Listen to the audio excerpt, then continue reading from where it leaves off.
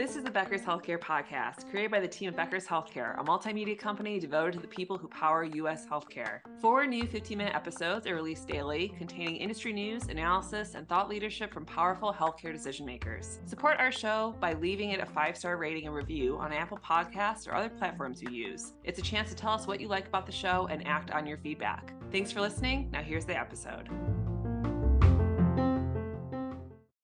This is Alan Condon with the Becker's Healthcare Podcast, and I'm thrilled to be joined today by Dr. Kathy Chang, Vice President and Chief Quality Officer for Ambulatory and Clinical Councils at Prisma Health, which is, of course, the largest nonprofit system in South Carolina, serving more than 1.2 million patients a year with more than 4,700 employed and independent providers. Dr. Chang, a real pleasure to have you on the podcast with us today. Thank you so much for taking time out of your schedule. So before we dive into some questions, I'd love to hand the floor over to you to hear a little bit more about your role and, of course, your background at Prisma Health. Yeah, absolutely. So thank you for having me. Very happy to be here today and talk a little bit about what I'm thinking about and the way we're watching the healthcare landscape really evolve and how we're responding to that and getting out in front of some things. So yeah, I'd be happy to tell you a little about me. So I am a pulmonary and critical care physician by background, and I've been in this role that we have created, Chief Quality Officer for Ambulatory and Clinical Councils. I do actually have purview over all of the quality, including the inpatient space for Prisma Health. And work in a dyad fashion with our Vice President of Clinical Care Experience, which is really our all-encompassing approach to quality, experience, safety here at Prisma Health.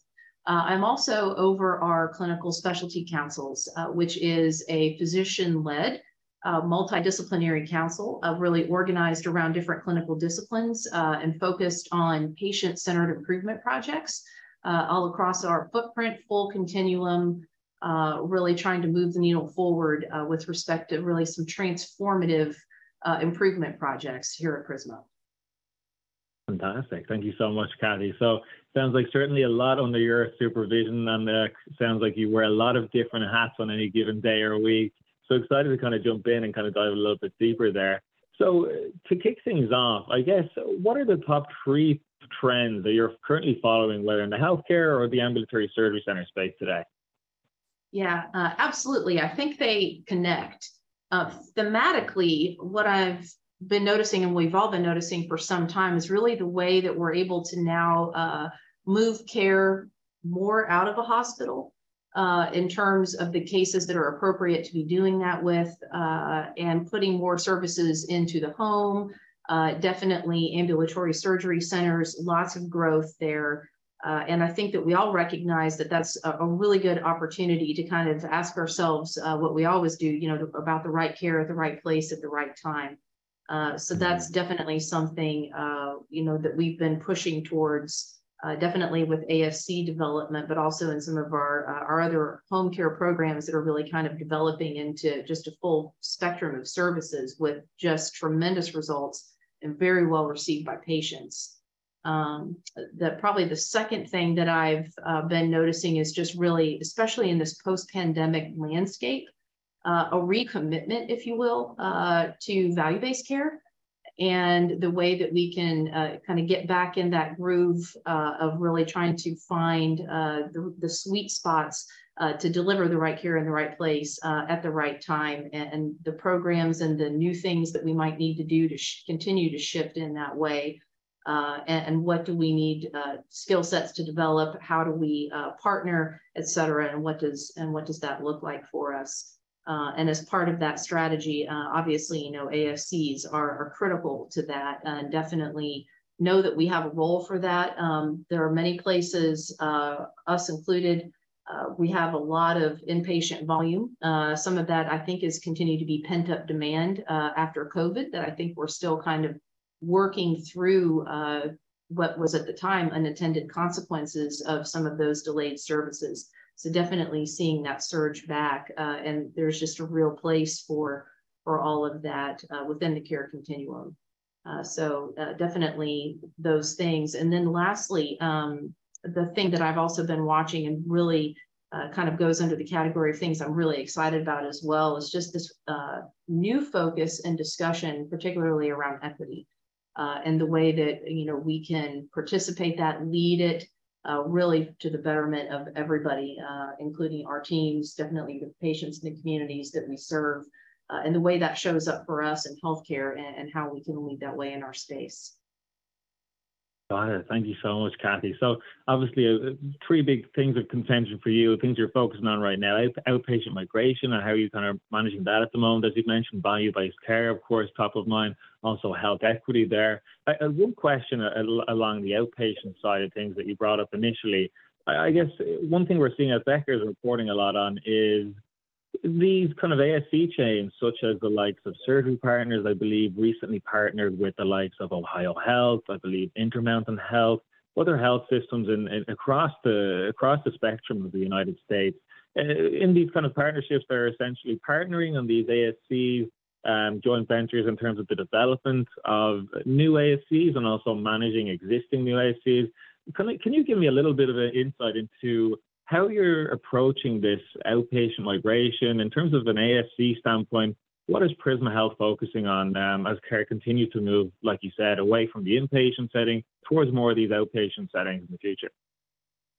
Yeah, absolutely. So we are definitely in this space already and continuing to expand. I think the key word that we both mentioned there really is partnerships.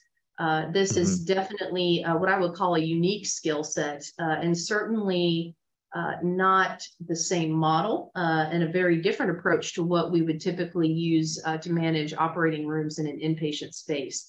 So I think that is a key thing to consider, especially for folks that may be relatively early on down this path. That you need to recognize that it is a different model. It requires a different approach really to the way you look at the right cases to put there, from a safety perspective, from an operational perspective, and that really maybe the traditional approach does not translate into that space. So to first recognize that, and that there are places and partnerships that you can build that will really help you take off and be successful out of the gate. And we are noticing that obviously there is a lot of interest in this, not only from healthcare delivery systems, but also payers very interested in the way we develop those things. And I think there's also interest from a patient perspective. In many cases, lower acuity cases, it's a little bit more approachable maybe from a patient perspective to have something done at an ASC. So I think that from an access perspective, really kind of almost getting back to that equity conversation about the way we're able to deliver needed services across a larger footprint, this is definitely a strategy that allows us to do that. And it just really seems to make good sense. Yeah, certainly a very interesting time in healthcare. And then just in my conversations with whether physicians, whether on the health system side or physician owners in ambulatory surgery center, it seems like even to your point, patients and payers as well, it seems like everyone's really pushing care towards the outpatient settings, which is obviously can be performed at a lower cost, arguably higher quality. Certainly exciting time for healthcare. And to your point, is this obviously it's an exciting point? This is heavily what you're focused on at the moment. Is there anything else when you look across the healthcare space? What are you most excited about when you think about the future? I think there's a couple of things that really have been getting a lot of attention lately. One thing I'm very pleased about really is what appears to be almost a memorializing of our ability to deliver services that allow us to get into the home, things like telehealth, which were essential during the pandemic in particular, and our ability to really continue to grow those programs and the way that we can have more contact with patients in a way that works for them, really show up as a healthcare system, a healthcare company, not really kind of, making people always come to the mountain, but maybe bringing the mountain to the people. I think that's been very well received, particularly in our behavioral health space. I mean, I can tell you that the virtual visit and the telehealth approach, it took off and it hasn't come down. Some of that does have to do with really the behavioral health nearly crisis that we've had in this country since the pandemic. And I think that has allowed us to respond to that need within the community. So that's been very exciting to really see some support for that from a regulatory perspective, a payment perspective. I think it's something that patients want us to continue to develop and grow. And I definitely think it's something that is a health company that we want to do really to meet that need. So really excited to watch that continue to come forward, really in all of its iterations. So not just necessarily encounters, but our ability to do remote monitoring and really keep an eye, particularly on those chronic conditions that do require more frequent touch points, and maybe there are those patients that are a little bit more sensitive and fragile, and how are we able to do that without making them come into the office? So that's wonderful. The second thing I've been really watching, and I think most of us are really very enthusiastic about its possibilities, is the development of AI and the application of these tools that are under development. And there's really, it seems to be kind of almost a new initiative, at least per week, but just the way that we can leverage that as healthcare teams to really support us in this work of taking all this information in, finding the signal in all of that data, and helping us really get down to, working on what matters, making sure that we can focus our team's attention on taking care of patients. It makes patients happy. It's a satisfier for our teams, and anything that we can leverage in that regard to kind of lighten that administrative burden of delivering healthcare, not just on the provider side, but, frankly, all clinicians, nursing definitely included in that.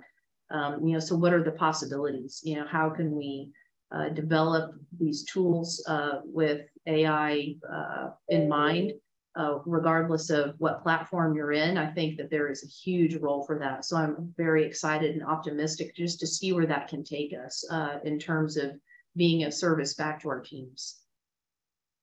Yeah, absolutely. I mean, it feels like every other week, like you mentioned, there's this new kind of explosion in AI, and it feels like, as someone who's a bit of a self-confessed tech geek myself, I'm kind of so in tune in terms of the potential impacts and benefits, not just on the provider side, you mentioned, but also what it could potentially do on the consumer or patient side as well. So be really interesting to see where we stand in 2-3 years down the line with all the level and the consistency of these innovations at this point in time. Kathy, I know you're exciting there. You talked a little bit about the growth of telehealth, potential of AI there. I'm thinking about, when you're looking ahead over the next 12 months or so, how are you thinking about growth? What are you most focused on over the next year or so? Yeah, I think we're really focused on creating the access that our community and our patient population needs. Definitely ASCs are an integral part of that strategy. We're also really looking at, where do we need to be in what capacity? So kind of growth around definitely primary care. How do we provide those clinicians with the tools to deliver really good, effective, value-based care? And what does that mean? There's a growing component of a care continuum, both home-based services, urgent care that looks maybe a little bit more like some primary care on demand, so that we really have that full spectrum of service available, and that allows us to cover a geographic area in a way that maybe we didn't before. So really looking forward to the way that we can continue to show up and develop the full care continuum. Our home-based services have definitely been a big focus for us. Like I mentioned before, tremendous satisfier to patients, allowing us to either not put them in the hospital, to transition them out of the hospital sooner, and maybe even somewhat providing a little bit of an interim solution for patients that may be not doing as well in an ambulatory setting and need just a little bit more intensive oversight, and that we can bring that type of service into the home. So that's definitely something that we're really excited about and developing. And it's just been a critical tool for us, not just during the pandemic, but even afterwards, just meeting the need. So really, I think that the right answer is just really kind of to develop those programs, tools, sites of care that just seem to make sense as the healthcare landscape continues to evolve, both in terms of, the need the finances of healthcare, et cetera. That just, I think, provides just a tremendous opportunity for us to get in there and meet patients where they're at. Yeah, absolutely. I mean, it's so interesting to hear you just talk about all these kind of new trends and the way healthcare is moving at the moment in terms of, like you mentioned at the start of the call, in terms of outpatient migration. It's not something it's been happening steadily for the last 10, 15 years or so, right? But we're seeing it really picking up steam, especially over the last couple of years. Maybe the pandemic has got a lot to do with that. Also, the impact of telehealth, like you mentioned, home-based care, kind of an explosion of growth on the urgent care center side and ASCs. I'm curious, how do you see the inpatient environment looking, or what type of patients will be visiting the inpatient environment 5-10 years down the line as we continue to see this kind of movement towards these outpatient settings with, like you said, kind of care closer to home, more convenient to those patients? Yeah, I definitely think the inpatient population seems to be much higher in acuity. Kind of looking really almost like a baseline shift in really the complexity of the patient population that we're seeing. And I think that definitely has created really opportunity for us to then really have that comfort level that we can fully develop all of these programs. And right now, we don't seem to be suffering from an empty bed situation. So the volumes are there, the acuity is definitely high, and we are always continuing to adapt to that. So in some cases, I think that really this growth in the non-acute care setting, at least for us, it just is coming at a very good time, and we're able to really support that across, really all of the services that we offer. But yeah, I am noticing that the patients in the hospital overall seem to be sicker. And, we don't really have near as many as we may have had historically, patients that, maybe could have gone home a day or two earlier. For the most part, the people that need to be in the hospital medically need to be in the hospital. And that is definitely something that we're noticing, and the volume's just consistently high. So I think that, like we said, really there's a need on the part of everybody to kind of flesh out some other care setting options. It's the right time. Absolutely. Kathy, it's been a real pleasure getting to pick your brains a little bit today and speaking to you today on the podcast. Thank you so much for taking the time to be with us on the Becker's Healthcare Podcast. And I look forward to seeing all the great things you continue to do at Prisma Health down the line. Thank you so much. Thank you for having me. It's so important for leaders at the top of organizations to keep learning, stay sharp, grow their networks. To help our audience better do this in a more simplified, personalized, and meaningful way, Becker's Healthcare has launched My BHC. It's your trusted Becker's Healthcare experience and more, with content, connections, events, and learning opportunities. Join the community free of charge at www.my.beckershospitalreview.com, and we'll see you there.